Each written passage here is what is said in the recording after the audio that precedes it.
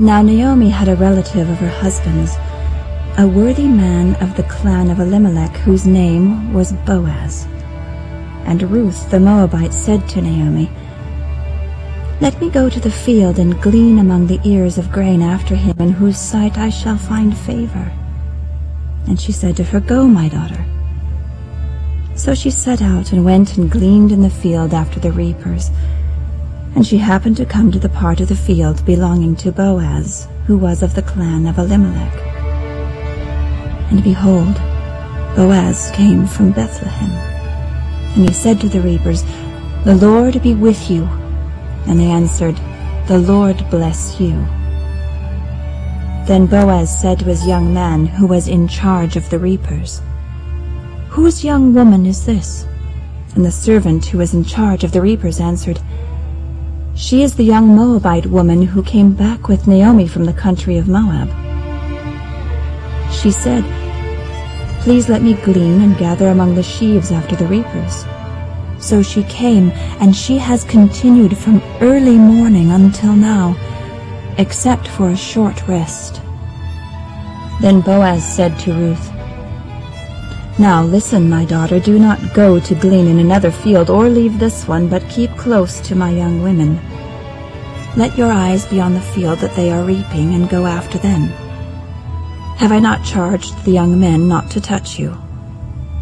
And when you are thirsty, go to the vessels and drink what the young men have drawn." Then she fell on her face, bowing to the ground, and said to him, "Why have I found favor in your eyes that you should take notice of me, since I am a foreigner?" But Boaz answered her, "All that you have done for your mother-in-law since the death of your husband has been fully told to me, and how you left your father and mother and your native land and came to a people that you did not know before. The Lord repay you for what you have done, and a full reward be given you by the Lord, the God of Israel, under whose wings you have come to take refuge." Then she said, "I have found favor in your eyes, my Lord, for you have comforted me and spoken kindly to your servant, though I am not one of your servants." And at mealtime Boaz said to her, "Come here, and eat some bread, and dip your morsel in the wine." So she sat beside the reapers, and he passed to her roasted grain. And she ate until she was satisfied, and she had some left over. When she rose to glean, Boaz instructed his young men, saying, "Let her glean even among the sheaves, and do not reproach her. And also pull out some of the bundles for her, and leave it for her to glean, and do not rebuke her." So she gleaned in the field until evening. Then she beat out what she had gleaned, and it was about an ephah of barley. And she took it up and went into the city. Her mother-in-law saw what she had gleaned. She also brought out and gave her what food she had left over after being satisfied. And her mother-in-law said to her, "Where did you glean today, and where have you worked? Blessed be the man who took notice of you." So she told her mother-in-law with whom she had worked, and said, "The man's name with whom I worked today is Boaz." And Naomi said to her daughter-in-law, "May he be blessed by the Lord, whose kindness has not forsaken the living or the dead." Naomi also said to her, "The man is a close relative of ours, one of our redeemers." And Ruth the Moabite said, "Besides, he said to me, 'You shall keep close to my young men until they have finished all my harvest.'" And Naomi said to Ruth, her daughter-in-law, "It is good, my daughter, that you go out with his young women, lest in another field you be assaulted."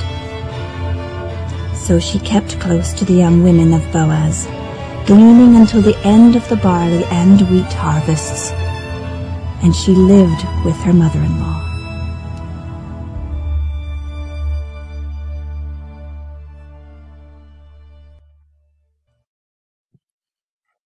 As we pick the story up today, we're reminded of Elimelech and the issue that Naomi was dealing with. See, when she came back into Bethlehem, she was so centrally focused on the issues that she was dealing with. She was so mesmerized by her own suffering, she thought she was all alone in the world. And the author lets us know immediately that hey, she's not alone. In fact, if you remember last week, she told her daughters-in-law, she told the girls that were following her, the reason that you can't go with me is because I have no one. And even if there was someone, can I have more sons for you to marry? Can I help you in any way? See, that was her reasoning for sending Naomi or Orpah and Ruth back, or encouraging them to leave her.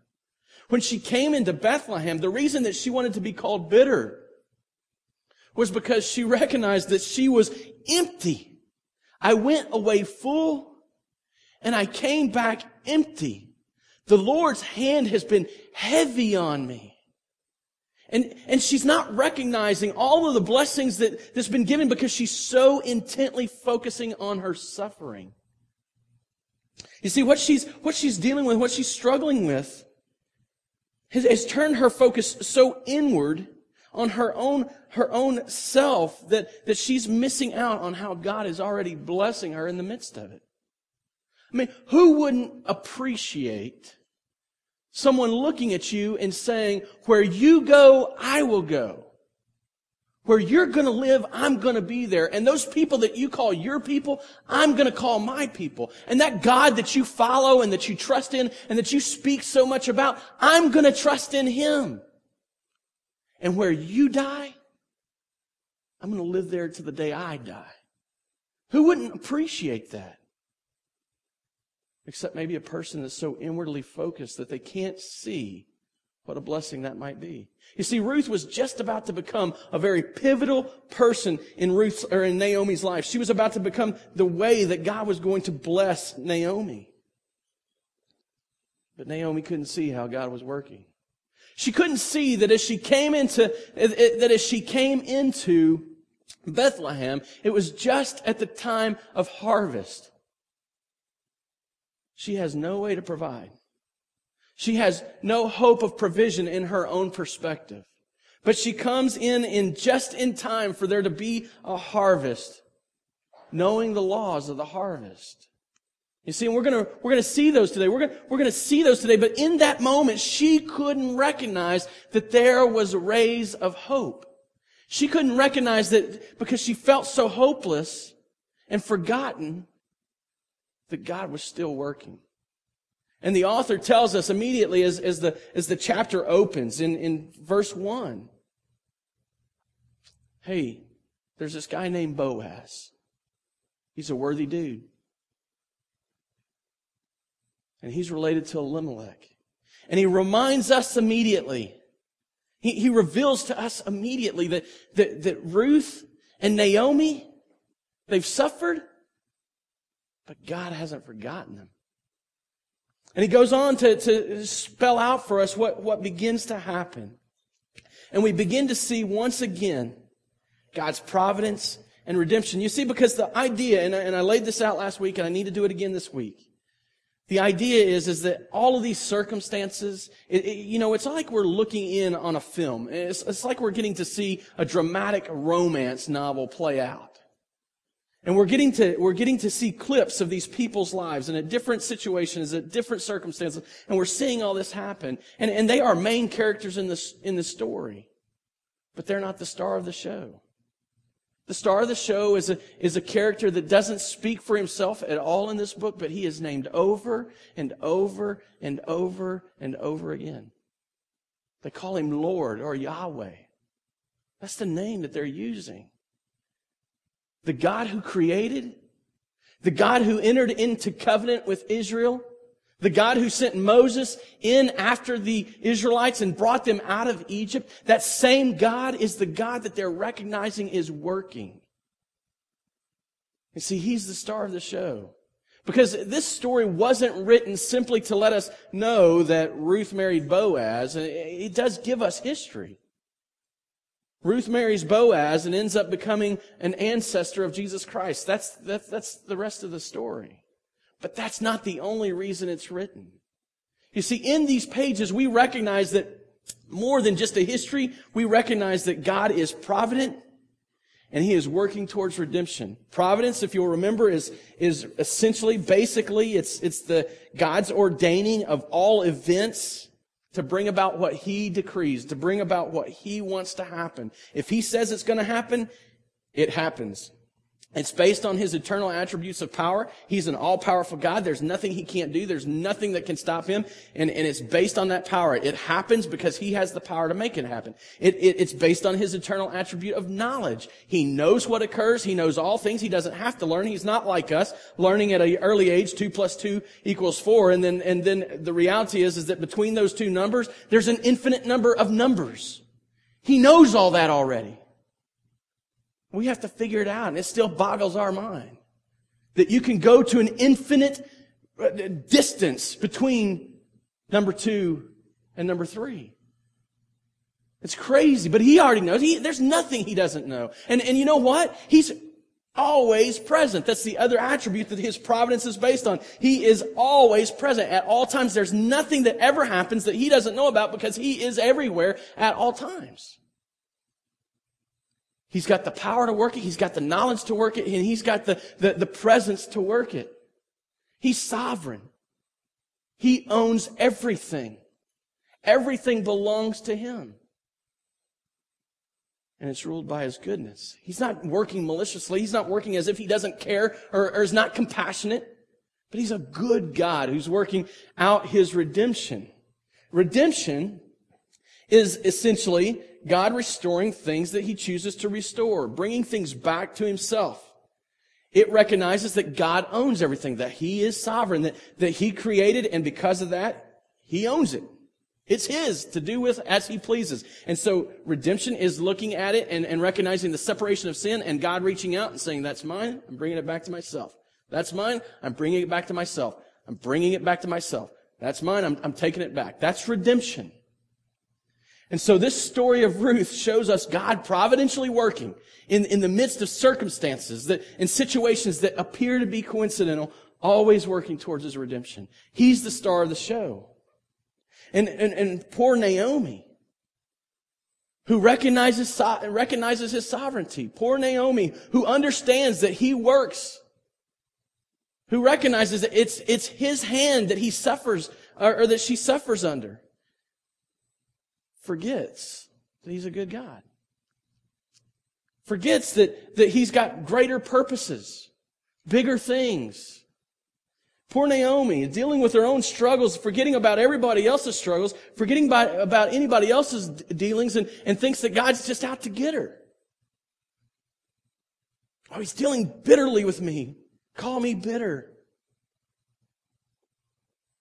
But she's not alone in the world. She does have a blood relative. She does have someone who can provide for her, who can help her in her time of need. His name is Boaz. I mean, think about this. Here she is, seemingly all alone in the world, so caught up in herself that she forgets that she has a relative. What's that take? Forgot all about Boaz. The writer tells us that Boaz is a worthy man. He's the kind of guy that every parent wants their daughters to bring home. He's the kind of guy that fathers long for their daughters to marry. Hey, you turn that air conditioner down. Everybody's shivering up here. He's the kind of guy that we long for our daughters to marry. He's wealthy. He owns a lot of land.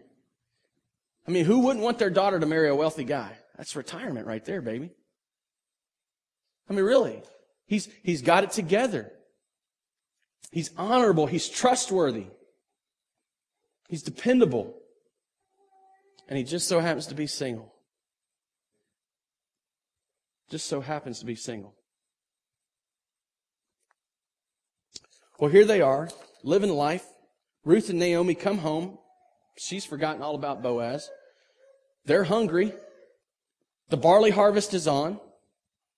Ruth decides, hey, you know what? We got to eat. What are we going to do? So she gets up and she goes to do something that most of us in our culture would look down on. I mean, she's essentially taken a job at McDonald's because she's hungry. Yeah, I bumped into a lady not long ago that worked for us for a while. She's working at the drive-thru at McDonald's. She began immediately to make excuses because she was ashamed. You know what? I'm glad she's working. She's working to make money, to provide for her kids. But essentially that's what Ruth does. Ruth gets up and she goes out and she's like, hey, I don't know where I'm going. I don't know what I'm doing, but I'm going to go and I'm going to glean off of these fields. I'm going to look for somebody to show me favor, to show me grace. And I'm going to get what I can get. We're going to eat what we can eat. You see, in the Jewish law, there was this law of gleaning. The idea was, and God had this written into the law for a purpose, I think. But there was this rule that as the Israelites went through the field, they weren't to glean all the way to the edges. They were to leave some over on purpose. And if they dropped some on the ground, they couldn't pick it up. They had to keep walking. And if they overlooked something, even if they hadn't dropped it, but they look back and they see something, they couldn't go back and get it. They were to leave it. And the reason was because God said through this, He was going to provide for poor people and sojourners. He was going to provide for people who didn't have land. He was going to show His generosity. He was going to show His grace to people who didn't have a lot of wealth, didn't have a job, and had no other way to provide. There it is. And people who were just passing by were welcome to enjoy His generosity. Now, Ruth, the perfect person to go out and do this. She's a stranger in a strange land. Goes out to the field and is going to glean, picking up leftovers. She's become a bag lady or a drive-thru attendant at McDonald's or some other lowly thing that our culture would look at and frown on. But she's working. She's working hard, trusting that someone is going to show her favor. She's not waiting for a handout. She's not the guy standing on the side of 65 and Battlefield holding up the sign, "Will work for food." Hey, if he'll really work for food, I'm okay with that. But in a lot of cases, they're looking for a handout. They would just prefer just give me. I don't really want to work. Just give to me. So Ruth goes out. She finds work. She's gleaning, hoping for favor. The idea of favor, see, that we've got to get this. There's two concepts that I think we need to understand as we think about this. She's still suffering. They're not going to get rich. They're not going to have an abundance. They're not going to enjoy the big fruits and abundant life by gleaning. They're still suffering, scraping by. And last week, if you remember, we talked about this. Suffering is because sin is. Suffering exists because sin exists. We suffer. We have difficulty. We go through trials and tribulations. We deal with problems because sin exists. Had Adam and Eve not rebelled against God, if they had lived perfectly in the garden and obeyed His commands, we would know complete peace. We would have a pure joy. We would know the abundant life. We would spend time with our Creator. We would hear Him speak, and we'd be able to speak directly to Him. No separation, no division. We would know what perfection is. But because that's not the way the story went, in comes all the fruits of sin. And we suffer, and we struggle, and we scrape by. And sometimes it's very difficult to live this life. But on the other side of that, grace is because God is. You see, the reason that Ruth, the reason that she could think about looking for favor and hoping that someone would look on her and show her grace is because it exists in this world because our God is a gracious God. You see, they're so caught up in their suffering, especially Naomi, so dealing with her suffering, so empty because of her suffering. She quits thinking about God's goodness. She ignores how God is blessing. until He makes it so clear that His grace cannot be ignored. You see, grace is because God is. Let me ask you a question.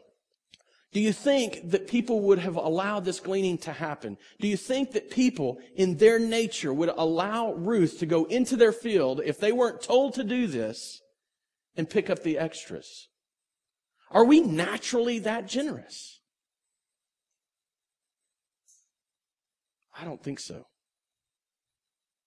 You see, I think God wrote this into the law of His chosen people so that His grace would become evident.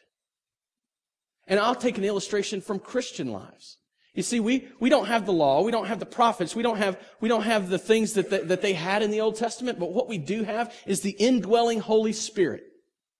God lives in us.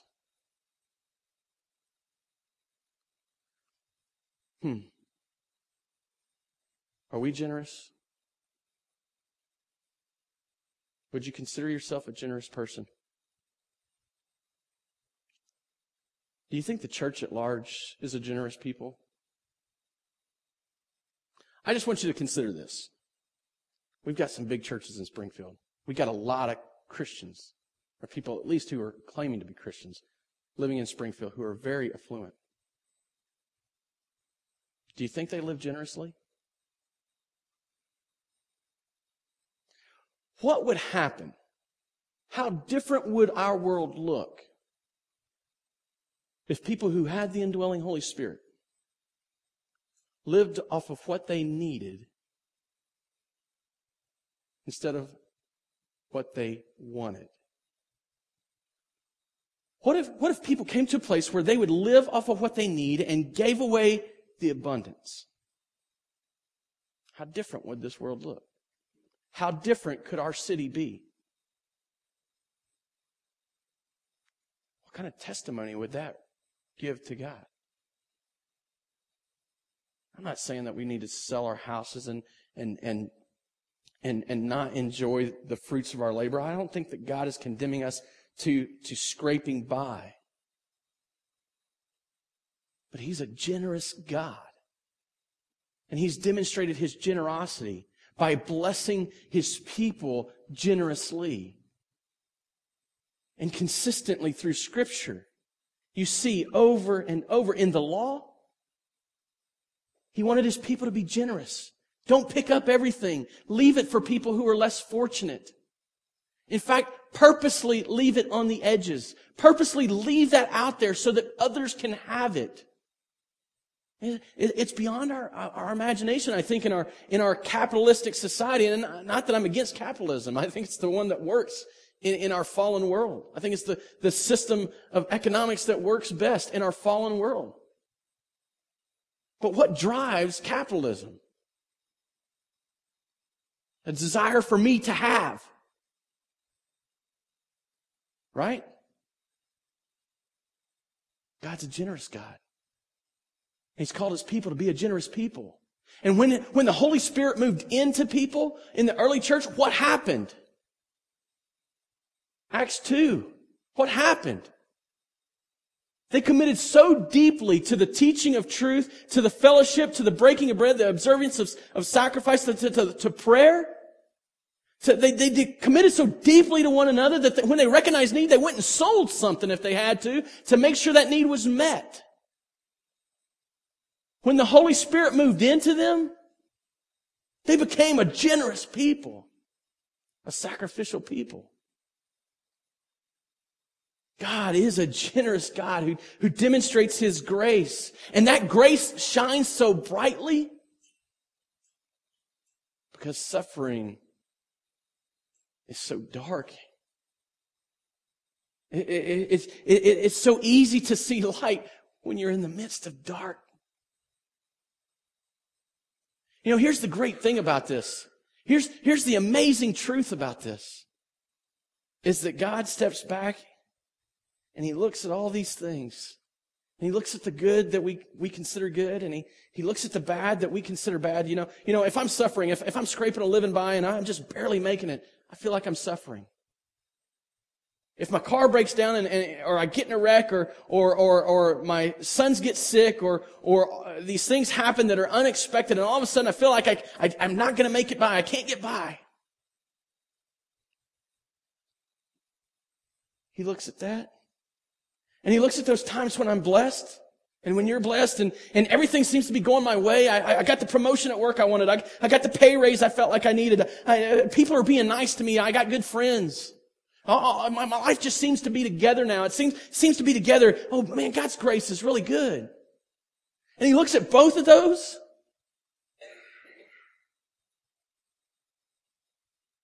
And in His providence, He takes them.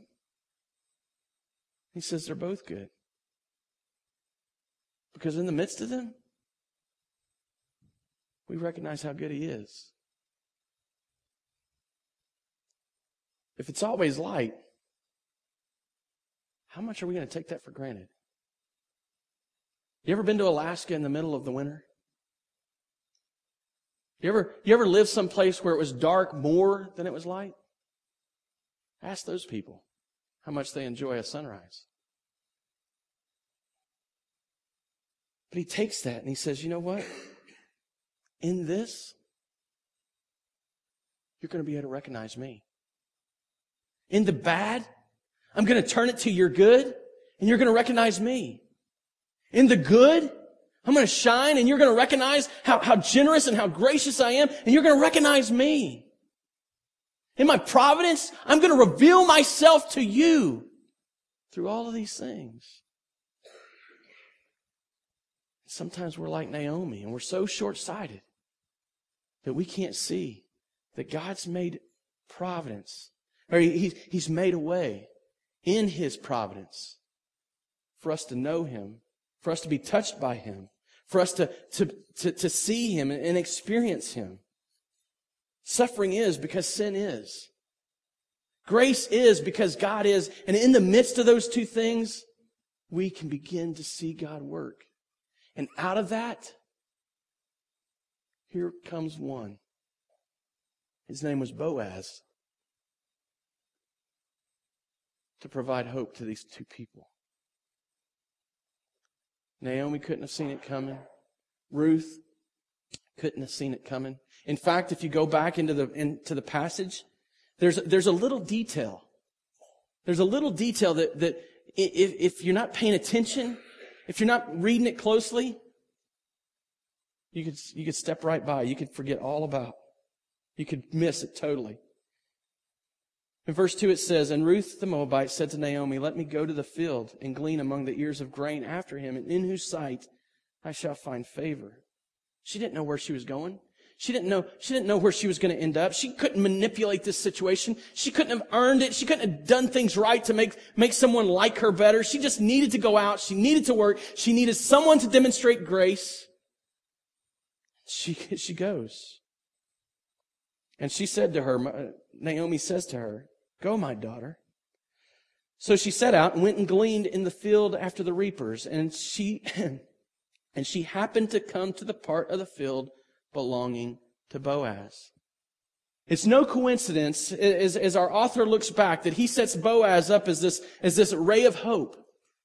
It's no coincidence that Ruth ends up accidentally, it just so happens that she comes to this place that Boaz owns. You see, what happens is that God is working in the midst of all of these circumstances to bring about His will, to demonstrate His grace, so that in His providence, people recognize His grace and begin to recognize that He is moving them to redemption. It just so happens that she came to the part of the field that belonged to Boaz. And behold, Boaz came from Bethlehem. She happens to be out there working. Boaz happens to show up. He sees her. Who is she? Who does she belong to? And his men say, oh, that's the Moabite that came back with Naomi. And Boaz, he already knows all about her. When he talked to them, he didn't have to say, okay, well, tell me some more. He needed to recognize her. He already knew all about her. It was no accident that at some point before he comes out to the field, it was no accident that he had heard all about this young woman. who came back with Naomi, who committed her life to her, that left everything behind so that she could stay with Naomi. And Boaz comes to her. And he says, I don't want you to go anywhere else. I want you to glean in my field. I want you to be here. See, he recognizes the law. He knows the law. He is a worthy man. And out of that law, God's grace shines. And she recognizes favor. Oh, you have had favor on me. You know who he gives praise to? The Lord is blessing you because of all that you've done. You see, here's the great thing is, Naomi was the one that owed Ruth something, in essence. Because without Ruth, Naomi really would have been all alone in the world. Naomi was the one that would have really been indebted to Ruth. Because she came with her, and now she's going to work and bring food home to her. Naomi would have been the one that would have really been indebted to her, but that's not how the payment comes. That's not how the blessing is revealed. That's not how blessings are poured out upon her. See, it comes from God. Through Boaz. The Lord has favor on you. He's blessing you for all that you've done. But I don't want you to go anywhere else. I want you to follow my women, the servants that I have. I want you to follow them, and I want you to go to the next field with them. I want you to pick up whatever you can. And by the way, come on. Have some food with us. Sit down and have lunch with us. Dip your bread in the wine and enjoy this. You see, God's grace, it shined through the law.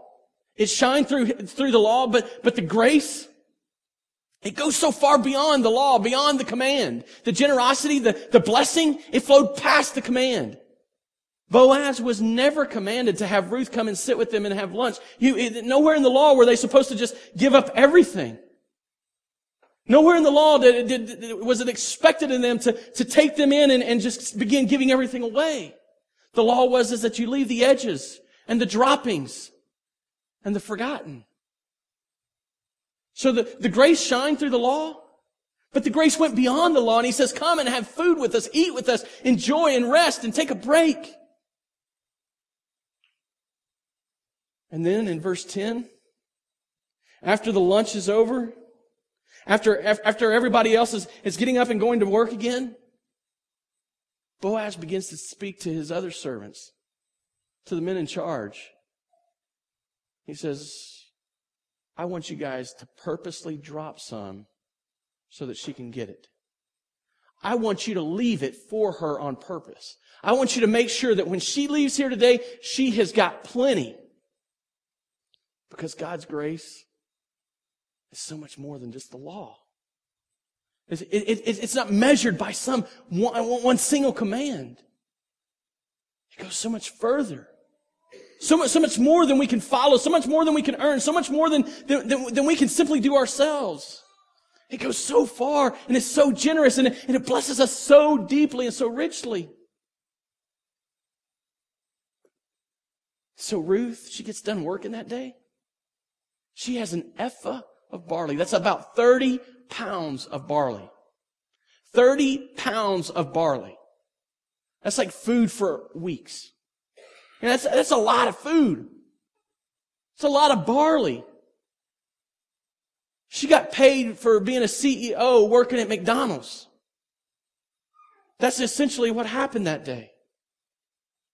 Because God's grace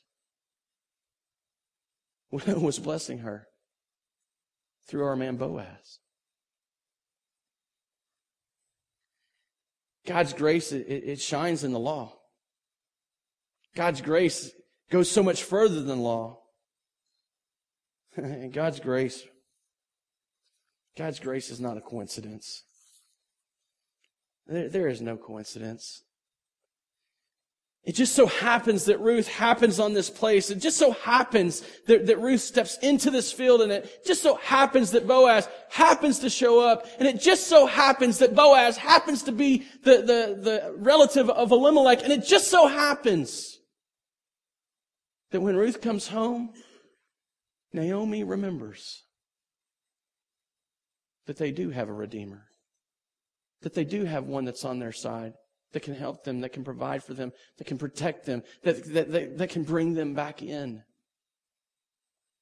It just so happens. See, God's grace, it's not a coincidence. It's not a coincidence that you're here today hearing about God's grace shining in commands and going so much further than that. It's not a coincidence that you're hearing about God's grace demonstrated even in the bad times, making them good, and especially through the good times, demonstrating His generosity and His providence. It's no coincidence that you came to a place at some point in your life that you heard the truth and could respond to it. It's no coincidence that you can recognize Jesus as your Savior, as your Redeemer. It's no coincidence. It just so happened that God worked. He brought you to this place. He may have brought you through some rough times. You may have been bitter at Him. You may have been angry at Him. You may have been pointing your finger at Him. But it's no coincidence that He brought you through those things, that you might recognize His goodness. It's no coincidence that He brought you to that place where you recognize that on your own you're empty and you're all alone and there's no hope in the world. It's no coincidence that He revealed His Son, Jesus Christ, that you might know there is redemption. It's no coincidence because our God is providentially working to redeem those things that He so chooses to redeem. God's grace, it's not coincidental. It may appear like that on our side. It may appear like that from our perspective.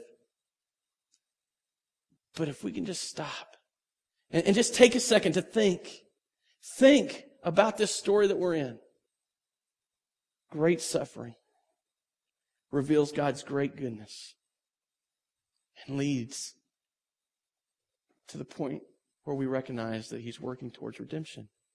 Because the rest of the story is that this isn't a story isolated and off by itself. But it's part of the story of what God did to bring His Son, Jesus Christ, into the world. So many things happened that just look like they so happened. I was telling this story yesterday. I was climbing a mountain in China with a 70-pound pack on my back, wondering if I could have gotten it wrong. Maybe I didn't belong here, Lord. Maybe You didn't really want me to come. I'm the oldest, fattest guy on the trip, and I am dying. In fact, I thought really I was going to die in China on the side of this mountain. They had talked about how hard it was going to be. Some of these guys had already been up the mountain, and they had talked about what a difficult climb it was. And these guys are, they're rock hard, and they're doing this kind of stuff all the time, and they're young. They were all in college, and I don't know how old I was at that point, but I was way older than they were. And I'm thinking, as I'm listening to this, I'm thinking, oh, if they think it's hard.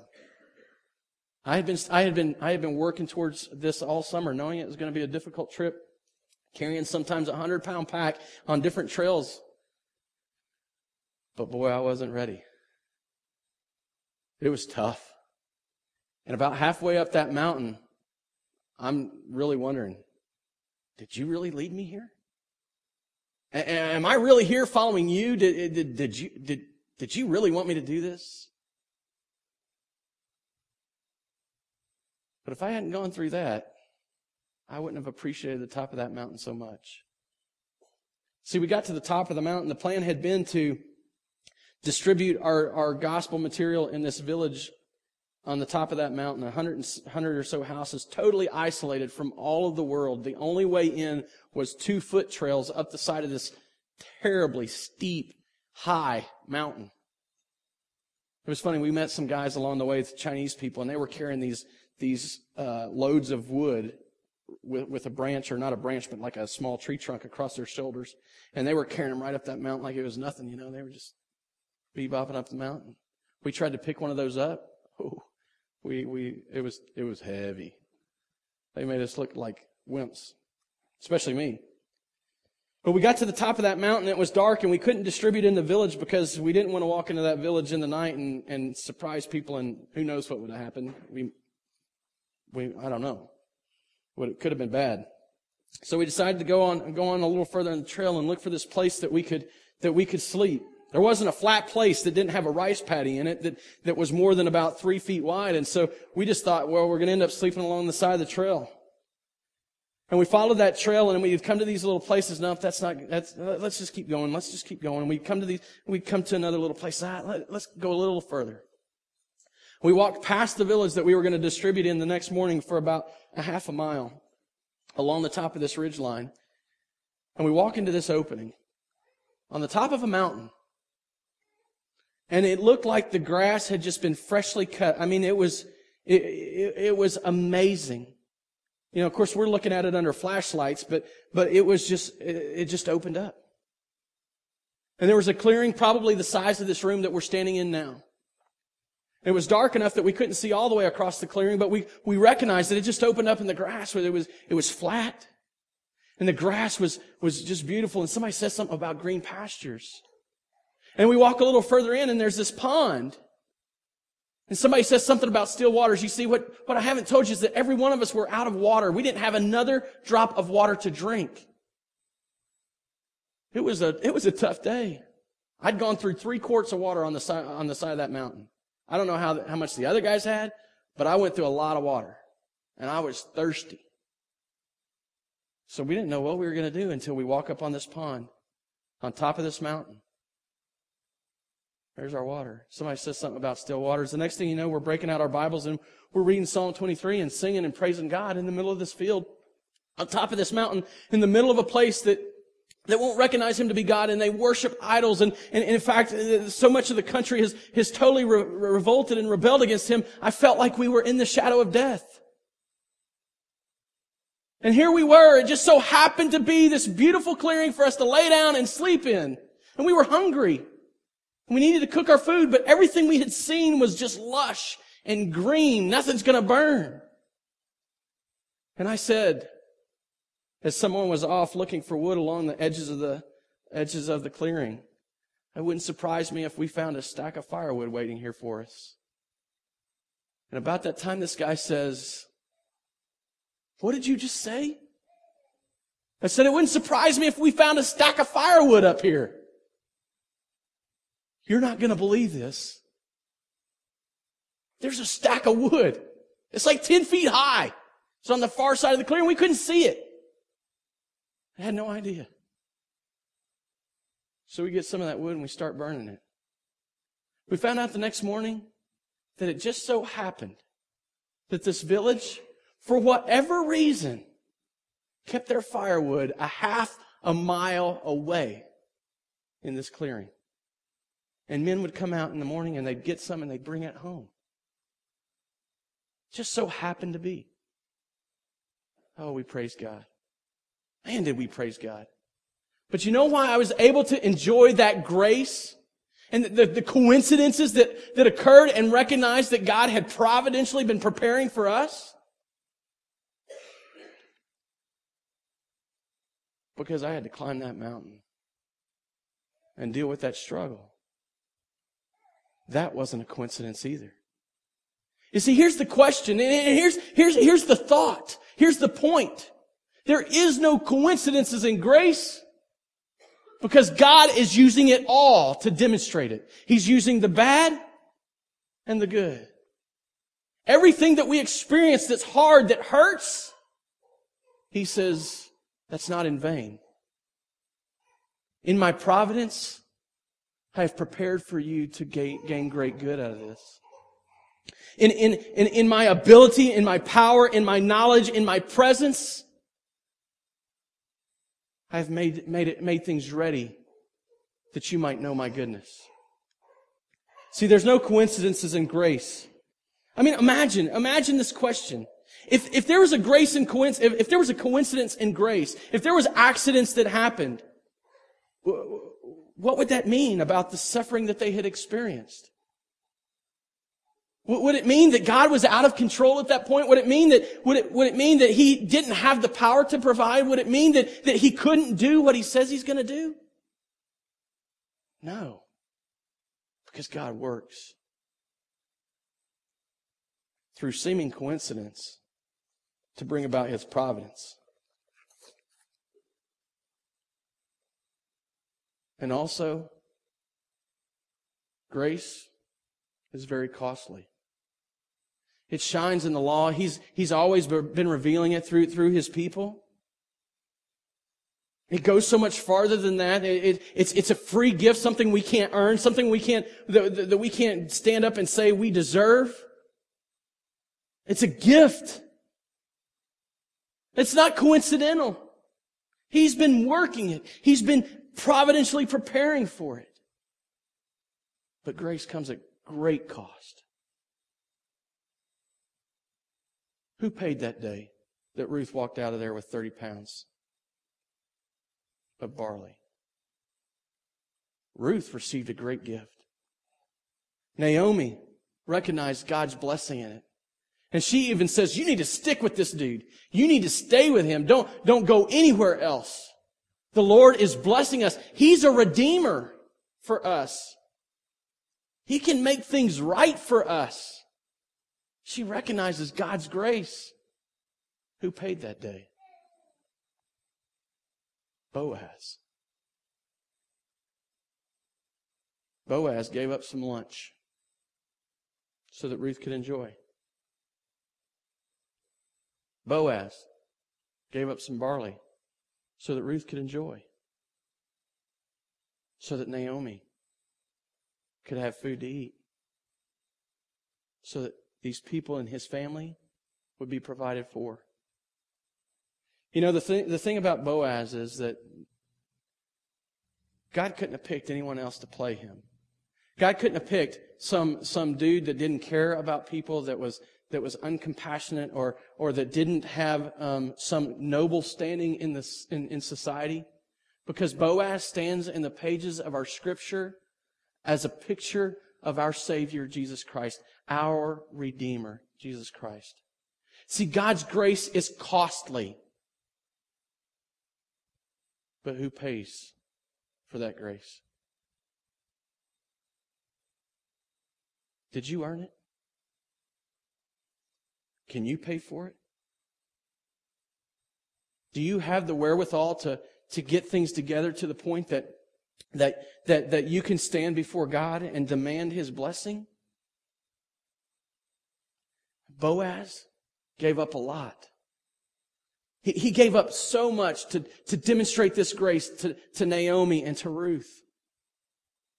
But Jesus Christ, He gave up so much more to be our Redeemer, to be their Redeemer, to be a Redeemer for people we don't know, but are still part of the family. And He's providing for them. And He's demonstrating the goodness of God to them. And He's demonstrating to the world around that God is sovereign, that He is a ruler, that He is king. But He's not malicious and hateful. That He's not uncompassionate or distant and uncaring. But that He chose to work in this world. That He chose to pay a price Himself that we might be redeemed. So that we can recognize this real grace, this gift that we can't earn and could never deserve. All in our Redeemer, Jesus Christ. Pictured here by Boaz, who starts his role in this little story of ours by looking at Ruth and showing her grace and giving her more than she deserved or could have earned.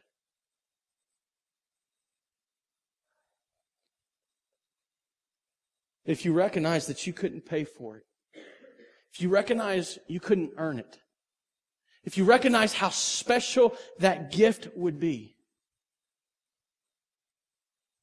what does it mean to you? How special is it to you?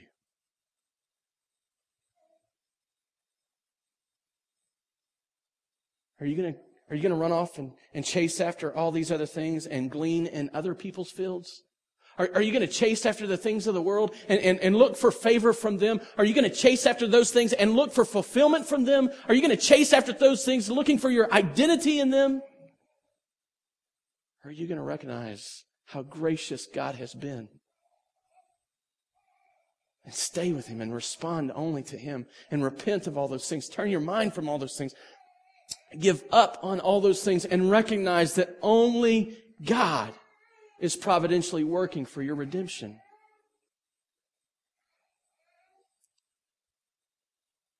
How is it playing out in your life? Because see, Jesus, He said to His disciples, He said, hey, as I've been sent, I'm sending you. In this same way, demonstrating grace, revealing God, being His presence in the world. In this way that I've been sent, I'm sending you. I'm sending you. How are we revealing God's grace? How are we being witnesses to His glory? How are people looking at us? Are we the generous people that represent a generous God? Are we a gracious people representing a gracious God?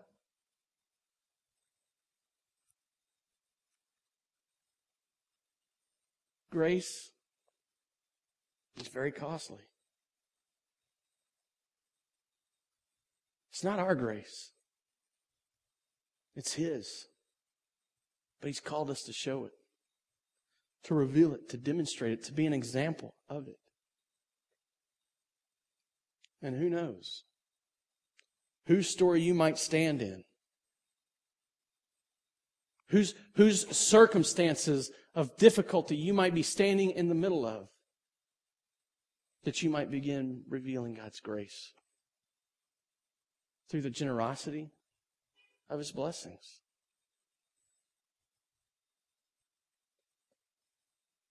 Grace shines through His commands, through His law. Grace goes so much further than that by itself. It extends itself so much further. It's very costly. And in it, there are no coincidences. You're here because of God's grace. You can claim salvation because of God's grace. You experience, even in the difficulties, God's grace. He's providentially working for your redemption and the redemption of a people He's always known. How will you carry that? How will you show it? How will you reveal it? Whether you're at work, at a restaurant, at the supermarket, in your neighborhood, in a place that you go and hang out all the time.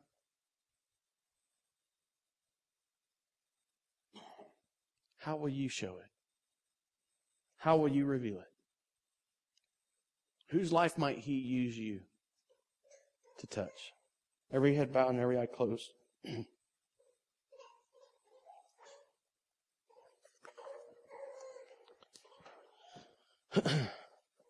I don't know how each of you come to this. I don't know how the Spirit might speak to you in it. I don't know what coincidence He might be calling you to recognize that He is in the middle of, that He's working. I don't know how He might be challenging you to stand up and be His representation, His witness in this world. I don't know exactly what He might be convicting you of, to turn from, to quit gleaning in some other field and to trust in Him alone.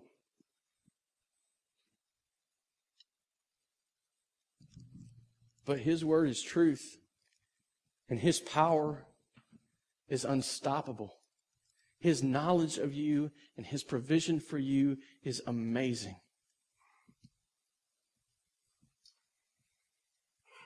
Father, we thank You. We thank You for Your words. We thank You for Your providence. We thank You for working in our lives, demonstrating Your grace to us. We thank You for helping us see You, for working out all of those circumstances in our life that we might know You. Just pray, God, that you would give us strength to respond well to you. That we would turn from all of those other things that steal our attention and our passions and our desires. That we would stand up as a witness in the midst of darkness, that your grace might shine through us, that your grace would extend to its greatest extent through us, that your grace might be worked through the coincidences of our life or the circumstances of our life, that your grace, even if it costs us something, would be revealed to the world around us. We thank you. We love you because you first loved us. Just pray, God, that you'd lead us and you'd guide us. It's all these things I pray in Jesus' name. Amen. Every week we come to this place where it's a time to respond. I don't know how you need to respond. I can't tell you that. If you've come to trust in Christ for the first time and you need to talk to somebody, you do need to talk to somebody about that. You need to be baptized, and I would love to talk to you about that. We can set that up. You need to get plugged into the church community. I mean, we need one another. I don't know. Maybe he's dealing with some sin that you need to sit and pray about, and you're dealing with conviction. You just need to get it off your chest. You need to speak with him. Just sit and pray. Whatever you need to do. As we sing, I would encourage you to do it.